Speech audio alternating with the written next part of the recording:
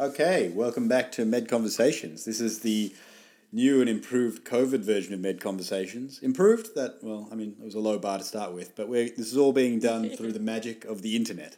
This is Rahul here, and I have with me today Scott and Beck. Do you want to say hi, guys? Hi, everyone. So glad that you could all clear your busy schedules to be with us today. Yeah, straight from the grubby slums of Melbourne. Here we are. Yeah, it's a dirty, dirty place right now. So today we're going to be talking about a podcast that no one's requested, and I think these two aren't even that happy to be doing. It's going to be on obstructive sleep apnea, or sleep apnea in general. So just to give you a rundown of the contents, we're going to have an introduction, some definitions that you need to be aware of, risk factors related to sleep apnea, something about the clinical features, and then we're going to talk about the investigations, diagnosis, how you actually reach the diagnosis of it, and then lastly, of course, how you manage it and the associated conditions you should be thinking about. So let's get started. That's good. Tell us about Frank, Brad, Peter. Chad? Do you want to put Chad? So the case part one. Chad, Frank, Peter, Brad suavely carves his way into your office. As the Air Force's top gun, he knows his worth and he's willing to show it. Admittedly, Frank Chad has put on a few kilos lately with coronavirus and the lack of wartime activity, but he still gives you a nod and a wink as though he just spiked a volleyball set up by his good friend Goose. He tells you he's been nodding off a bit too easily since the few kilos were packed on and was wondering about taking up crystal meth to improve his wakefulness. Is this the reason he made the appointment with you? That was, he just wanted to ask you workshop professional. Wakefulness or waitfulness? Because I think crystal meth would also help with waitfulness. It's a wonder drug. All right, I think we should move on to the... You said you were going to introduce us. Yeah, so sleep apnea. Tell me, what does that mean to you, Beck, as like a general term when you hear that? That to me means sleep, not breathing. Yeah. So sleep-related breathing disorders. That's right. It's a family of sleep-related breathing disorders. And I think the thing to know is mainly there's a central sleep apnea, and then there's obstructive sleep apnea, which is sometimes referred to as obstructive sleep apnea hypopnea syndrome, or OSAS. But in Australia, generally be OSA. Now, we aren't going to talk too much about central sleep apnea here, but both of them result in impaired ventilation, so impaired breathing during sleep, which disrupts your sleep. And OSA, obstructive sleep apnea, is by far the more common one, and what you're going to see mostly. Central sleep apnea is much rarer, and sometimes can be overlapped with OSA, but is essentially associated with some part of your brain forgetting to tell you to breathe, hence the central part of it. So it's sometimes seen in people who have strokes, people who are on certain medications like narcotics, and people who have heart failure. But this podcast can be predominantly about obstructive sleep apnea. So, Scott, can you tell us about the sort of things that you think about when you're making the diagnosis of OSA, or what the components are? Yeah, well, the really obvious one that everyone thinks about is snoring, gasping, or breathing, or pauses during sleep, which obviously have to sometimes come from a partner, but might come from the patient. And daytime sleepiness and fatigue is a really key symptom, particularly when you've ruled out other causes like depression or just not sleeping enough. Yeah, that's right. And then, so that's all the symptoms family of things. And then there's another family, which is the sleep study, which is, as you're going to learn, the most vital part of a OSA assessment. And what are the main components in that, Beck? Yeah, so the main thing, and I think especially for medical students and, everyone to kind of focus on here is the thing called the AHI, which is our favourite three-letter acronym for OSA, Apnea Hypopnea Index. And that's a measure of how many times per hour of sleep there's an episode lasting over 10 seconds of either a drop in, an episode of decreased breathing that's associated with either a drop in oxygen saturation or arousal as in cortical arousal on an EEG. And so you wake up or your oxygen levels drop. And how many times that's happening per hour is really one of the key metrics to tell you whether or not you have sleep apnea. Okay. So how many times is that? I always forget. So it depends on whether you have symptoms or not, those symptoms that Scott was talking about before. So if you have more than 5 per hour with symptoms, then you get classified as having OSA. And if you have more than 15 without symptoms, then that's also classified as OSA. And we'll dive a bit more into the intricacies of that later. But yeah, those are the rough numbers to remember. Good, thanks. So let's talk a bit about the pathophysiology. It's pretty tricky. And I'm going to go on a huge rant here, and then you guys can stop me. So essentially, it's a complicated mix of factors. But you've got someone who's got an airway that air is passing in and out of when they breathe, the upper airway, so the throat, the pharynx. And when you inspire air, you get this thing called the Bernoulli effect, which is whenever something is passing through a tube or a lumen, the velocity of that air or fluid passing through there exerts an indrawing force on the lumen, so it pulls everything in. So, for example, when you're breathing in, it causes indrawing of the pharynx in this situation, and your throat doesn't have any bones to keep it open, and so things will just collapse. Now, you might ask, why doesn't this just happen in everybody? Well, most people have enough neural outflow when they're asleep to prevent the collapse of their airway. So actually their brain or the nerves are doing a reasonable job of maintaining muscle tone there to prevent collapse.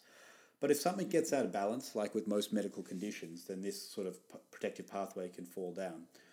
So the things that can get out of balance is either you can get an increased pressure from the outside on the airway, which means that even the neural outflow isn't enough to protect it, or your neural outflow can die out, so the amount of neural tone you're getting to keep those muscles open is dying off. And we'll talk about some of the things that can cause that. In fact, we'll talk about them right now. So what are some of the things, Beck, that can mean that the pressure or that you're more likely to collapse from a structural point of view as opposed to from the neurological point of view? Yeah, so this is something I see a lot of in the bariatric obesity clinic because people with a large amount of adiposity overlying their airway, and these are the people who have visibly a thickened neck, tend to have that external pressure exerted on the airway lumen. So large soft tissue, adiposity, but then also structural abnormalities, so anatomical changes can lead to that as well. Yeah, that's right. And so I think that's important. We'll talk more about this later. But if you have an abnormal jaw or an abnormal throat for whatever reason, commonly seen in people who have various chromosomal, genetic abnormalities, then that can also predispose you to OSA without looking like the typical OSA patient that we'll talk about later. And I think the interesting thing is that, as a lot of you may or may not know, that during REM sleep, essentially your body paralyzes all of your muscles. It's not 100% clear exactly what happens during REM sleep, but all of your muscles become paralyzed. And given that, this is obviously the most risky part of sleep for you to have an obstructing event, because part of the muscles that are paralyzed are also the ones in the back of your throat. And one of the other sort of last components to this complex pathophysiology is CO2 sensitivity. So CO2 is what causes ventilatory drive in most people. So we feel the urge to breathe because the carbon dioxide levels in our blood go up. And some people, as with all things in life, some people are more sensitive to CO2 and some people are less sensitive to CO2. And if you're less sensitive to CO2, it means it takes more of the not breathing to actually wake up and return tone to that airway and open that airway up. So those people will have longer events and won't wake as soon when they do fall into a hypopnea or an apnea. Okay, Scott, do you want to just tell us a bit about the epidemiology? Yeah, so as we talked about some of the patients you might spot, but it's being more common in males and in overweight people. But the prevalence varies with age, and it's about 2 to 15% in middle-aged adults and over 20% in the elderly. And then there's kind of this bimodal distribution where you also have a peak in young children, 3 to 8 years old, and that's for different causes, but it's often due to lymphoid hypertrophy. Okay, great. So just to kind of summarize that, so in terms of the pathophysiology, it sounds like there's sort of three main things to think about. One is the patient's weight and the amount of weight that's pushed on their airway. One's their airway size. Another is the muscle tone of the upper airway, and that all of those things work together to cause OSA, but then patients with a reduced sensitivity to carbon dioxide can also sleep through and not have sufficient arousal to maintain that muscle tone needed to keep the airways patent. And that most of the patients we see with this are going to be elderly. Yep, that's spot on. And one thing we actually didn't mention there is I did mention the neurological outflow to keep the airway open. And it's probably the Find that biggest one thing. too. Yeah, probably the biggest thing that affects that in terms of pathophysiology is people who are on drugs that impair their neural outflow. So that would be like benzodiazepines and other sedatives, so sleeping pills, and also people who have drunk alcohol, because alcohol also sort of makes you a bit sloppy with your muscle tone. So yeah, CNS And depressants various are other things. yeah. So the case part 2. You ponder on your own recent consideration of crystal meth due to COVID-induced boredom, but think maybe you should take a history from Frank Chad first. Frank tells you he has no past history aside from the recent weight gain, and importantly he's had no bleeding, he's not anemic, no thyroid issues in the past, and his mood has been pretty reasonable. Now, despite him being the clear alpha male in the room, he admits that his wife has found him a little bit less maverick and a little bit more average due to his snoring. His examination reveals a thick neck, central obesity, a blood pressure of 150 on 70 millimeters of mercury, so it's elevated, and his BMI is also elevated at 33. You also notice he has some pretty badass eagle tattoos, and you make a mental note of that for later. Okay, risk factors. Talk us through some risk factors, Beck. I don't know, surely it's Scott's go here. I'm deliberately shutting him out. Look, I'm voting for more Beck time, personally. Scott's on mute, he's just walked out. Classic Zoom call behaviour. Yeah. No, you go. No, wait. You go. All right, I'll get started. So the major risk factors are obesity and being male. So about half the cases of OSA are actually attributable to obesity. And it's really interesting because weight gain is actually directly correlated with AHI. So a 10% increase in weight gain is associated with a 30% increase in AHI, which again is the apnea-hypopnea index. And I mentioned the other major risk factor is being male, and that's actually associated with 2 to 4 times higher risk in men compared with women. Yeah, so those are sort of like the traditional risk factors. Then we talked about that separate group of people who aren't necessarily obese, not necessarily males. And maybe, Scott, tell us what does that sort of person look like, or what about that collection of people? What might you be looking for? So that's a bit more of a varied group. You might have people who have retrognathia, so a backwards jaw, non-protruding, or micrognathia with a really small jaw, which reduces the size of the lumen. They might have a family history of obstructive sleep apnea, or in kids, that group we talked about, you might have adenotonsillar hypertrophy, or any other syndromes that reduce airway patency, like Downs or other. Well, you know, Yeah. other I was trailing off. Probably, I guess, like even things like motor neuron diseases, anything where you're going to affect your muscle kind of tone Yeah, or that's anything fair. else. I think the thing in Downs is that they have a large protruding tongue, and so that is what gets in the way. And so there are a bunch of syndromes that are associated with facial abnormalities, craniofacial abnormalities. So velocardiofacial syndrome, I think, was one. I only know that because it has heart components. But anyway, yeah, those sorts of things. acromegaly with associated macroglossia. True, yeah. I guess that's interesting. You know, alcohol also causes a large tongue, doesn't it? Alcohol. I wonder if that's part of the way that alcohol causes OSA. Anyway, yeah. So I think with those ones, it's usually going to be pretty obvious most of the time that someone has some craniofacial abnormality, and that's why. I guess what might not be obvious is you're putting together the fact that they have OSA. So just, yeah, that's the part to think about.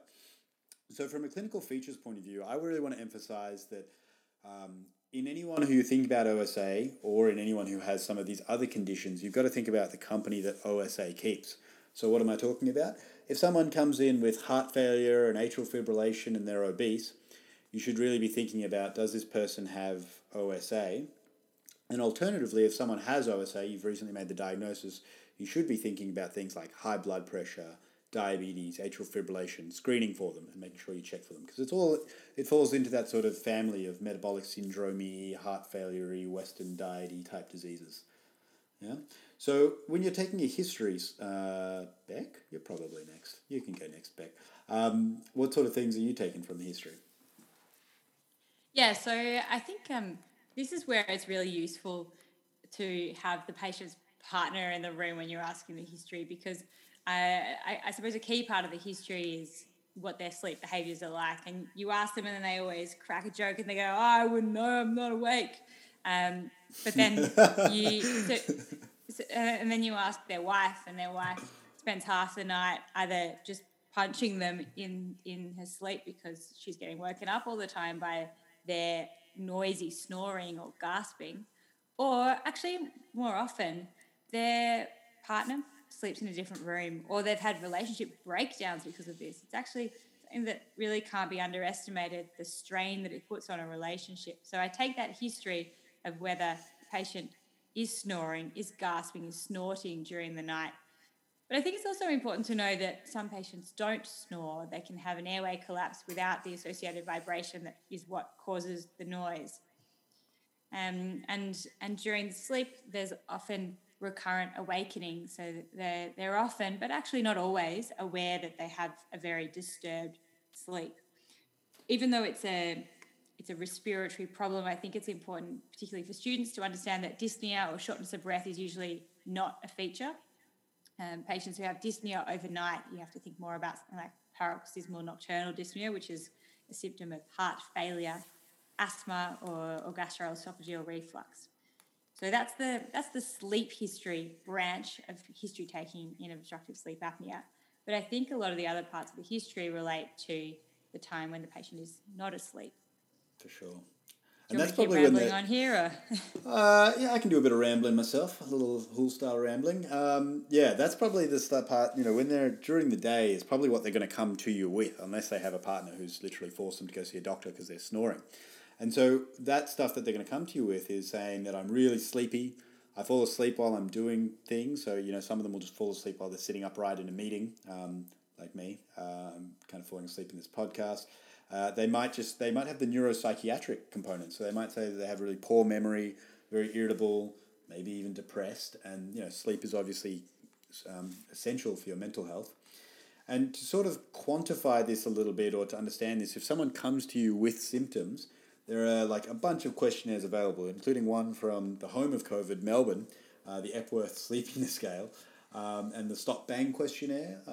Scott, do you want to tell us a bit about what's in the Stop Bang questionnaire? Which one might be familiar with? People might be familiar. So this is one of those great acronyms that sometimes the letter is the second word, but you can always look it up. Lots of apps will have it on it. You don't need to remember it off the top of your head. But if you're worried about sleep apnea, S is for Stop Bang. So S is for snore. Do people snore? T is for tired. O is for have they been observed to stop breathing by their partner? H is for high blood pressure. It's not an H, it's actually a P. Oh, P. I mean, some people spell stop. Sorry. Stop. You can refer back to our Hep C podcast for more information on variations of how to pronounce hop. So BANG, B is for BMI over 35, A, ages over 50, N is for neck circumference over a certain measurement, and G is for 40 centimetres, thanks Beck, and G is for gender, male. There's no better examination to do than putting a piece of string around a patient's neck. And I thought you were about to talk about assessing gender by an examination. You can use the same bit of string.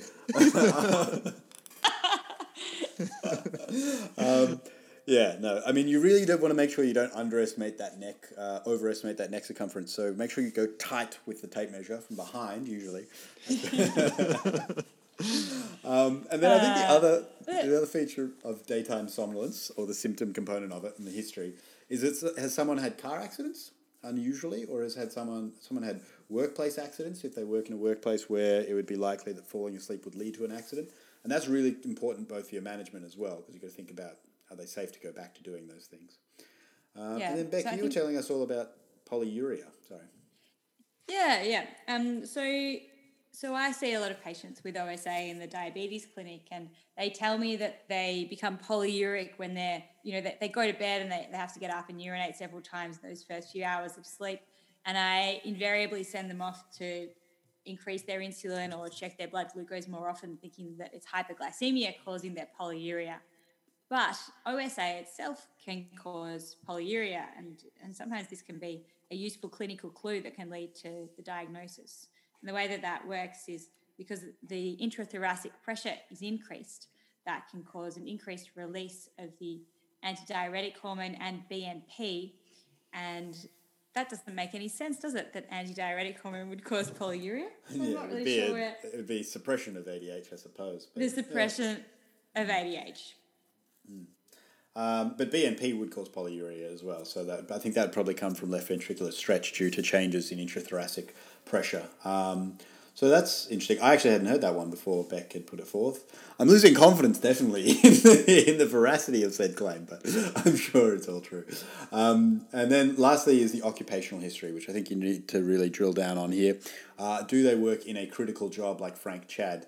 Do they, are they Air Force pilots or pilots in general? Do they work with heavy machinery? Because those things will obviously be critical in terms of their fatigue. Okay, so physical exam, Scotty. You start with the string around their neck, and where do you move to from there? Move into a rear naked chokehold. Yeah. So we've already talked about a few of these things. So firstly, the company it keeps association. So even from your OBS, you're looking for high blood pressure, looking for an irregular heartbeat from their pulse, and other if they look obviously obese or overweight. And then moving on to things like large neck circumference or goiter, central obesity.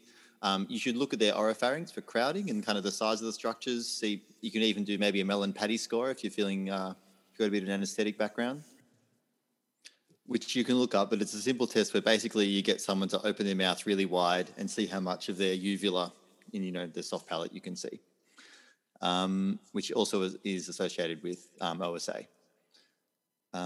So next, so we talked a bit about, cardiac exam and look for signs of heart failure. And then you can progress onto some of, bedside tests that Beck loves, like blood sugar level.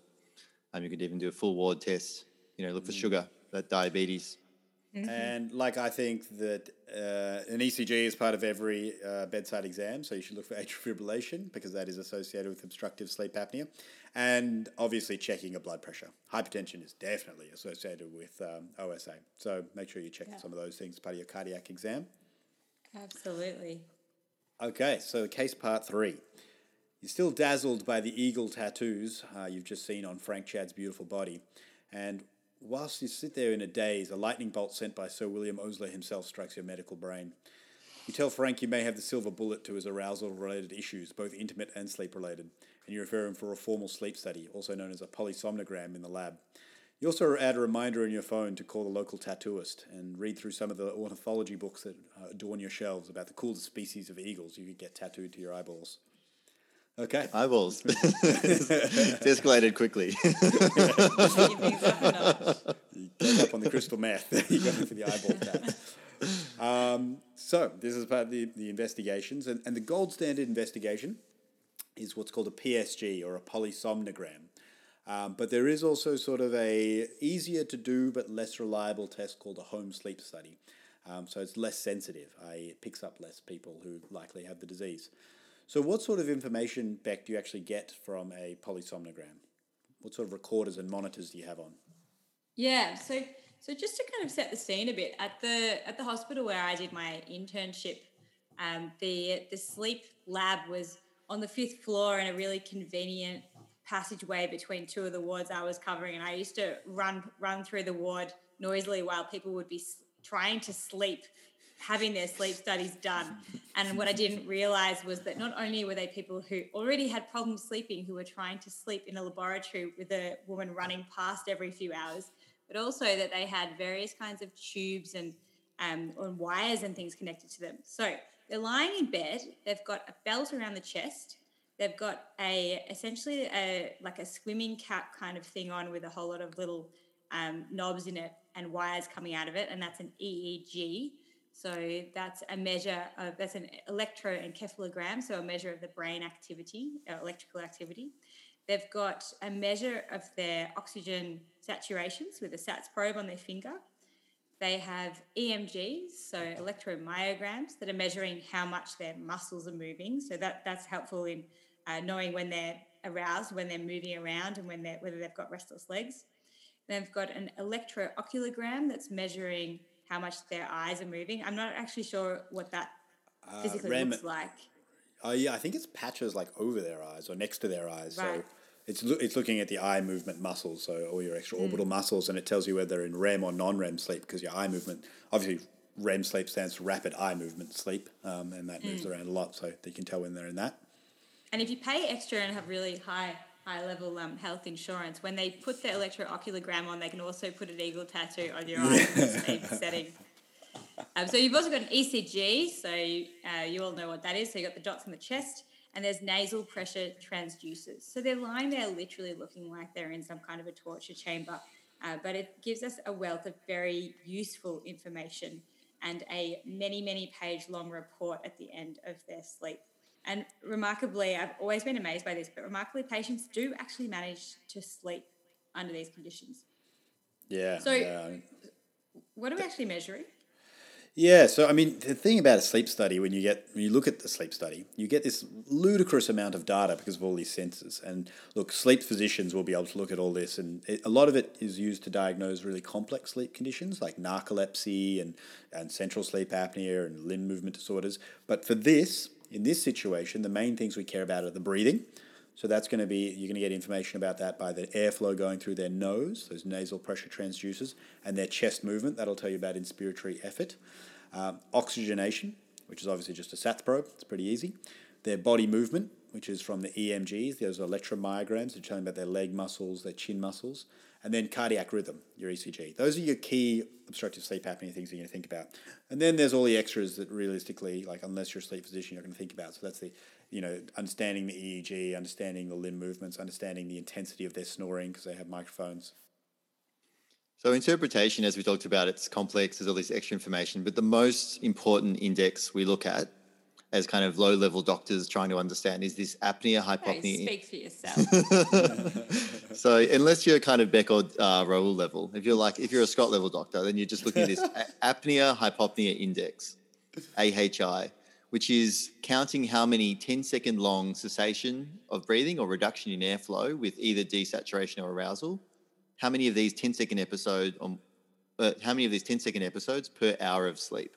And we'll talk a bit later about what the criteria are for mild, moderate, or severe. And then there's some other indexes you can look at, like the respiratory disturbance index. And Raoul, what's that? Yeah, so that's basically everything Scott said in the AHI, but it expands the criteria a bit because sometimes people have these, they stop breathing a little bit, but they don't quite arouse and they don't quite meet the criteria for AHI. So it's really just expanding the net. And those things are called respiratory effort-related arousals. They love acronyms, these sleep doctors. That's why they're so boring and sleeping all the time. But yeah, so you get your AHI plus your respiratory effort-related events, your RERAS, and that gives you your respiratory disturbance index. So just think of it as your AHI plus a little bit. And then lastly, your key feature is the plain old oxygen saturation, everyone's friend. So things that they look at are the mean oxygen saturation during sleep, the lowest oxygenation saturation during sleep, and the time spent at levels below normal. So just some things you'll see on the report. So then we come to diagnosis. So you got all this information, you got all this stuff that's been fed to you through this ridiculously complicated report. How do you actually make the diagnosis? Beck. Yeah, okay. So the way you interpret the information depends on whether you've done a home sleep study or a full polysomnogram.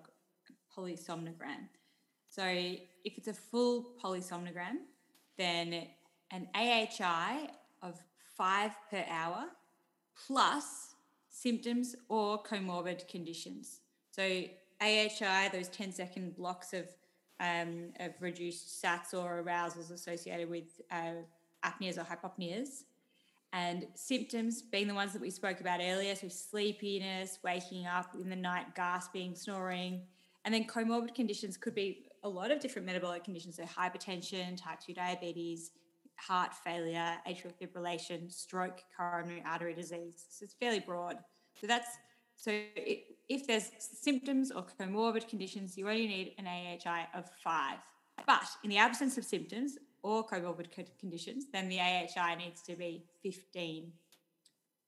The other measure you can use is the RDI. So what's that? What's the RDI again? So that was the one that Genuine question. the RDI was the one that includes all those RERAs, those ones that don't quite qualify for the apnea-hypopnea thing. And so basically you're going to detect more people because they use the same cutoffs, 5 with symptoms or 15 without symptoms, but you're including more events that wouldn't have made it through to the keeper earlier. And so, it's a bit of a question of like, which one do you use? It depends on how suspicious you are and how much you want to make the diagnosis, really. And it probably depends on what centre you're at. So that's on the formal sleep studies, where you got all the things hooked up. You're on the 5th floor. You got some endocrinologist in high heels storming through there in the middle of the night. But on the home sleep tests, you get a lot less information. You basically just get SATs and like your respiratory effort through a nasal monitor. So you don't get the arousals. You don't know what their brain's doing. There's no EEG. And so they use, and get ready for it, there's another acronym, the Respiratory Event Index. Anyway, it's a similar sort of thing. And if it's above 15 per hour, then you probably have OSA as well, and you can make the diagnosis. But if you get a home sleep test that's negative, and this guy's neck is thicker than a tree trunk, and he's snoring every night, and his wife hates him or whatever, then you should be suspicious, and you can do a full sleep study. COVID probably complicates this a little bit, so very much so. We're probably doing a few more of those home sleep studies than we used to. So then you want to classify severity, and I'm going to keep this fairly simple, but basically it's all on that AHI/RDI. So between 5 and 14 events per hour, that's mild, and those people, they're going to be a little bit symptomatic, maybe. Moderate is 15 to 30 events per hour, and that's quite a lot. You're getting 15 to 30 times your not breathing per hour. And these people are generally symptomatic. There might be people who like a nap. I like a nap. Anyway, they avoid driving long distances, and they might have systemic hypertension as well, unexplained. And then there's your severe, so anything above 30. And these guys are really sleepy. They might have had a car accident before. They might fall asleep sitting in your consult room whilst they're talking to you, particularly if you're Scott. So that's more than 30. And so it's easy to think it's above 5 is the diagnosis with symptoms, and then 5 and 14, then 15 to 30, then above 30. It goes up in 15s. And that is insane. Every 2 minutes, having that long that you're not breathing properly. Yeah, it's crazy. No wonder they sleep like shit. So back to our case. Frank the man returns from his polysomnogram feeling worse than the time his jet got abducted by a UFO and he got probed for hours. He tells you that UFOs are real, man. You should really re-examine the evidence. Check out Joe Rogan, dude. There's a lot of truth out there and people aren't talking about it. You ignore his blathering and dart your eyes down to his crisply printed polysomnogram report. It states, the total recording time was 424 minutes. This is the sleep physician's voice. The total sleep time was 373 minutes. There were a total of 434 apneas and hypopneas for an apnea-hypopnea index of 69.8 per hour of sleep. So the AHI was 69.8. And gradually more British as it goes. the lowest oxygen. It's an audible report as well. Or is it written phonetically? Sorry. The lowest oxygen saturation was 57%. The total duration of oxygen less than 90% was 223.1 minutes. Conclusion? Severe sleep apnea. Recommend sleep titration with CPAP. Now, for the record, a normal sleep study report is like 2 pages long. It's insane of writing. At least. So, yeah. This is like a very abbreviated version and very British version. So I think the important numbers there, Scott, were? So looking at there's an adequate total sleep time, I guess, the study worked, but then looking at the total number of apneas and hypopneas and that AHI, that apnea-hypopnea index per hour. So 69.8, which was above the 30, which is quite severe. So 30 very severe. high. And then his oxygen saturation dropped down 57% at one point in time. Holy moly.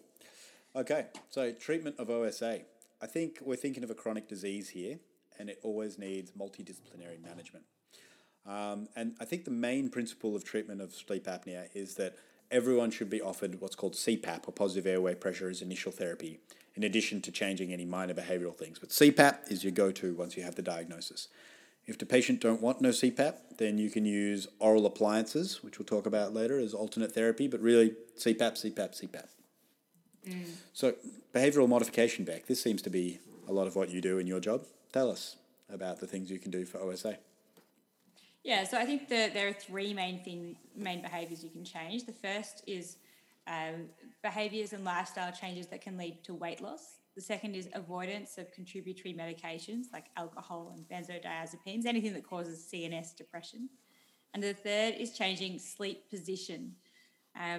So sleeping on the side can be better than lying on the back. In terms of the weight loss, just for a bit of a real life context for this, in the obesity clinic at my hospital, we have a lot of patients who do have sleep apnea, and they're exhausted if they have untreated sleep apnea. So they don't do exercise because they can't. They get home from work and they've slept half the day at work as well. They get home from work and they just fall asleep on the couch. So it's a bit of a vicious cycle, like so many other things in medicine. But it means that, again, the multidisciplinary team is important, and exercise physiologists can play a role, but mostly it ends up being dietary and even pharmacological to help people lose some weight, which can reduce that pressure that's placed on their upper airways. Totally.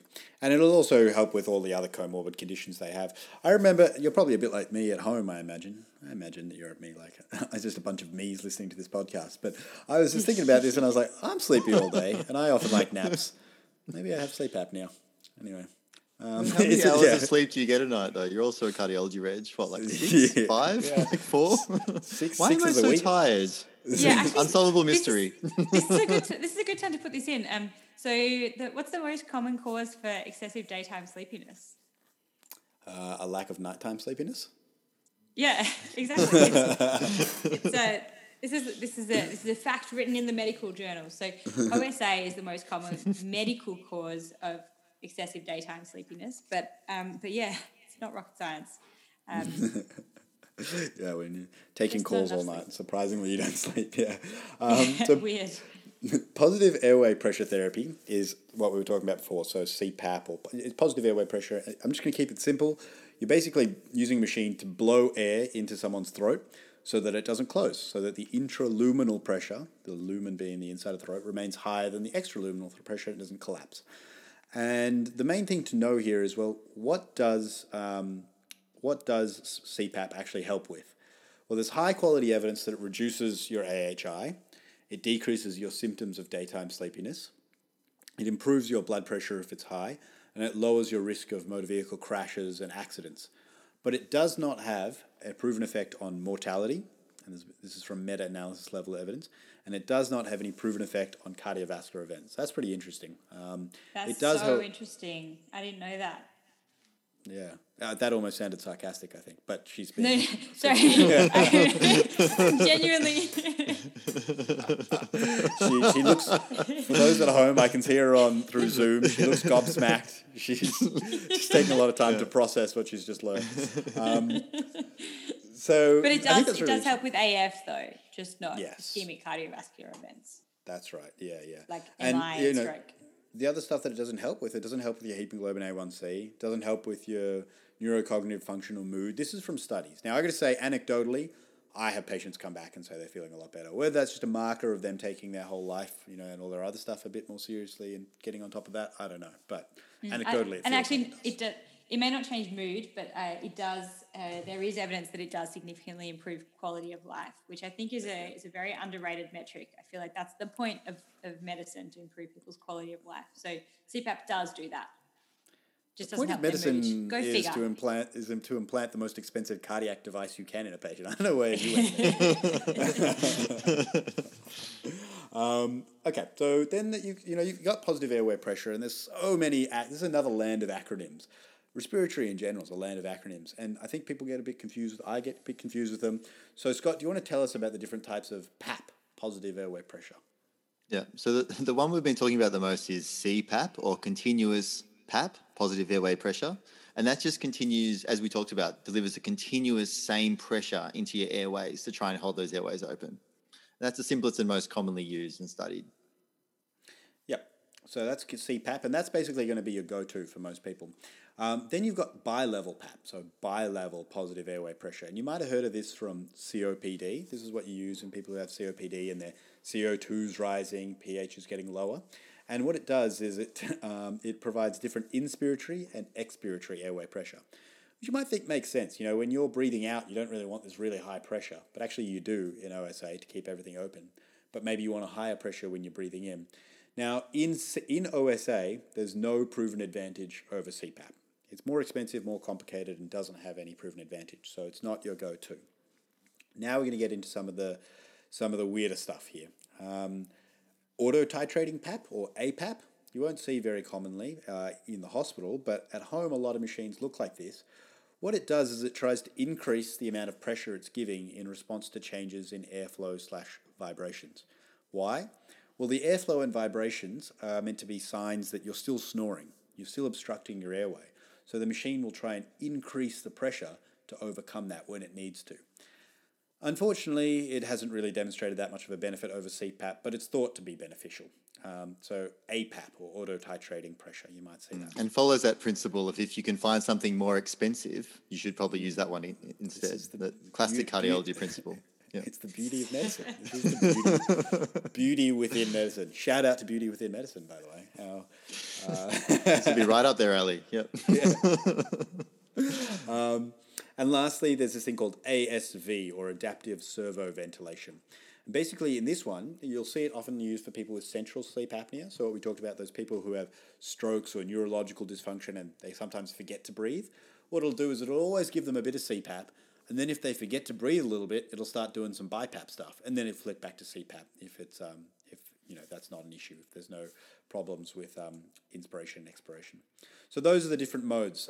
You've got CPAP, same pressure the whole time. BiPAP or BPAP, which is different inspiratory and expiratory pressures. APAP, which is auto-titrating, which tries to increase the pressure when you're still snoring despite your CPAP. And lastly, ASV, or adaptive servo ventilation, which changes the pressure for people who have central sleep apnea. So when they stop breathing themselves, it can take over. And so for anyone who's preclinical, or in this COVID era, anyone who's clinical and just hasn't yet been allowed to experience clinical, CPAP is really the one to remember here. So people who have obstructive sleep apnea, CPAP is usually what they're on. And something that I find really funny is that you'll see patients get admitted and it's written on their past medical history, 1, obesity, 2, type 2 diabetes, 3, OSA, and they always write underneath on CPAP.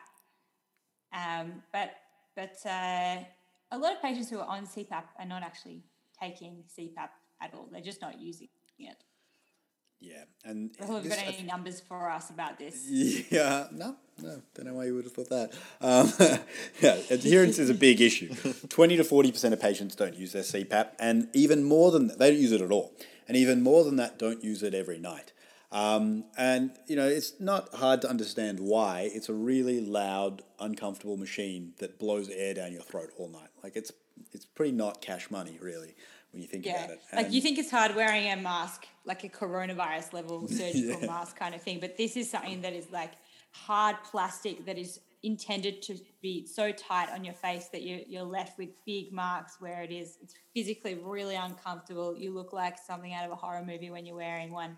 It's really challenging to wear it, and it can be embarrassing for people to be in bed with their partner wearing a mask like that. And as you said, Rahul, it's really noisy. So I think all of us have probably tried to take someone's history while they've had CPAP on and realised that it's just not something you can do. Yeah, so you got to think about what can you do to help this person who's not adhering if you suspect that someone's not adhering or they tell you they're not adhering.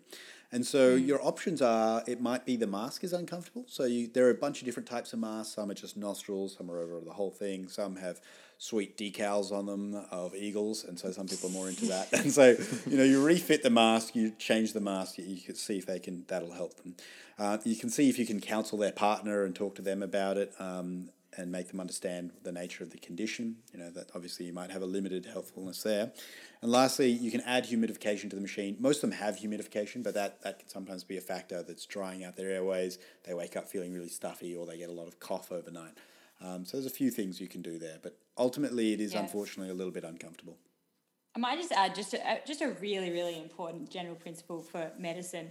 When you want a patient to be adherent to their therapy, I think that what a lot of people do is they just kind of diss the patient, like, they're just not following what we've told them to do. And then, of course, their sleep apnea is not getting better. Of course, their tachycardia is not improving.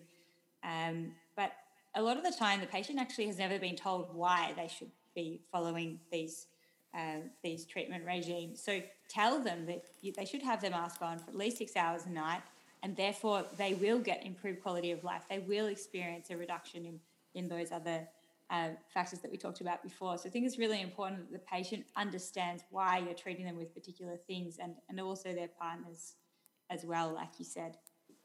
Yep, spot on. Spot on. So then, let's say you get there are some alternative therapies available, and these have pretty niche indications because, as I said, the main thing is PAP, positive airway pressure. But what are the alternatives available, Scott, for people who either don't need it or decline it? Yeah, I mean, obviously CPAP's the best, but some other options are, particularly on people with a abnormal anatomy, you can get these little devices that kind of hold forward the mandible or hold the tongue more anteriorly to try and open that lumen and get more air in and out without the airway collapsing. And sometimes in particular patients, you might even, sometimes you might have upper airway surgery as an option. But I don't know if that's a very evidence-based area. I think it's a bit case by case. That's it. It's probably mostly for people who have severe symptoms despite CPAP, unless they have an obvious facial abnormality or pharyngeal abnormality that can be fixed with surgery. In which case, that's your first go-to. So, Beck, what about driving? I mean, we've talked about how people can have accidents, and should you? And I imagine I sort of think of a truck driver whenever I think of OSA. So, what do you do in that situation? Yeah. So this depends on what country you live in. So obviously we have a lot of international listeners with us today. Hello to everyone. Shout out to our Lithuanian family. So in Australia, Austroads is the guideline that is useful for this, and I don't think there's any particular laws surrounding just a normal license, but certainly those with a commercial license are required to have an annual review by a sleep specialist to make sure that their adequate treatment is maintained. And for drivers who are treated with CPAP, there's actually this objective way to measure how much they're adhering to the use of their machines, and that's with a little sort of usage meter that tells clinicians how much they're actually being used. I suppose it's a bit like a glucometer in diabetes, so you can actually review what the activity's been like on the machine. Yeah, exactly. And I think even laws aside, you've got a responsibility as a doctor to make sure that not only you're looking after the patient and advocating for the patient, but also making sure that they are actually safe to drive, whether they've got a commercial license or not. So just making sure you treat them as well as you can. And if you feel that they're dangerous on the road, telling them that. For sure. Okay, so let's come back to the case here. So after a titration study and fitting of a mask that reminds Frank of his days hawking the skies with an oxygen tank, he returns to you. He states he's lost weight, he no longer falls asleep during the day and feels better than ever. He does comment that you seem to have gotten a new tattoo of a West African swallow below your left eyelid. That's pretty cool. Not as cool as an eyeball tat, but Yeah, I mean, it'd be sweet if it was an eagle, but that's definitely a West African swallow. You can tell by the belly colours and the wingspan. You silently mourn your poor ornithological research before checking his blood pressure again. 120 on 80. Ding, ding, ding. Frank tells you his wife still doesn't find his personality attractive, but you find yourself becoming more and more strangely compelled by Frank's suave, carefree manner. Okay, last bit of the talk before we let you go. Let's talk about the complications of obstructive sleep apnea. Scott, do you want to kick us off? Yes, I think we've already talked about this a bit, but the first one is motor vehicle accidents, and they're 2 to 3 times more common. Next, we talked about huge, 2 to 3 times more common. Yeah, a lot of crashes. The next one is the umbrella of kind of neuropsychiatric dysfunction. So we talked about sleepiness with poor attention and memory and cognitive deficits, and sometimes it's also associated with depression or sexual dysfunction even. The next one is cardiovascular disease, and we've talked obviously about hypertension and increased risk of AF, and it's also maybe Raul, you can tell me the finer details on this, but I think associated with coronary artery disease, heart failure, and stroke. Is that right, or are they bed partners, bedfellows? Some of these are bedfellows. Some of these are obviously directly related. Hypertension, atrial fibrillation. There's a lot of good work out of Australia, out of Adelaide, on atrial fibrillation and obstructive sleep apnea. So treating of obstructive sleep apnea with CPAP will definitely decrease the amount of atrial fibrillation you have, your AF burden. But some of the other stuff, it's a bit more unclear, like stroke and coronary artery disease. And then there's pulmonary hypertension, which sort of falls under the category a little bit of cardiovascular disease, so high blood pressure in the lungs. And this is for, that's, some of you might remember our pulmonary hypertension podcast, but there's a group 3 of pulmonary hypertension where the high blood pressure in the lungs is caused by lung disease, and that's where this fits in. And essentially they get, vascular changes there because of the high pressures in their lungs, and also sometimes because of the low oxygen saturations. And lastly, I think, Beck, you can tell us a bit about the metabolic side of obstructive sleep apnea. Yeah, so a lot of this is just mediated by hypoxemia. There's an increase in insulin resistance. It can actually be associated with more diabetic complications. It's prothrombotic. There's increased inflammation, increased lipids, and increased arterial stiffness. So to summarise, these main complications fit into the categories of motor vehicle accidents, neuropsychiatric dysfunction, cardiovascular disease, pulmonary hypertension, and factors associated with the metabolic syndrome. Right. Okay, cool. Well, let's just kick things off or finish things off with the summary of the whole podcast. So who predominantly gets obstructive sleep apnea, Scott? So overweight people and males. Yeah, males, yes. Another one for us. Yeah. And what are the clinical features, Beck? So symptoms, snoring, sleepiness, polyuria, and the company it keeps, to use the phrase that we keep repeating, atrial fibrillation, heart failure, diabetes, and depression. Yep. It's common and it's underdiagnosed, so do think about it in all your overweight patients, and particularly in people who come in saying they're feeling tired, obviously. And lastly, the cornerstone of therapy for this is far and away, it's actually kind of nice. It's easy, unlike a lot of other conditions where you have to think about 10 different drugs. The answer is pretty much always positive airway pressure, CPAP. And lifestyle changes. Oh yeah, sorry, lifestyle. But more about the expensive device. More on the expensive device. It doesn't improve everything, CPAP, so it doesn't improve your mortality or your cardiovascular events, but it will probably make your patients feel a lot better. That's it. Thanks, Rahul. That was great. Hopefully That actually seemed to work fine over Zoom. I mean, I missed out on my daily trip to take out my bins, I had to postpone it a bit, but...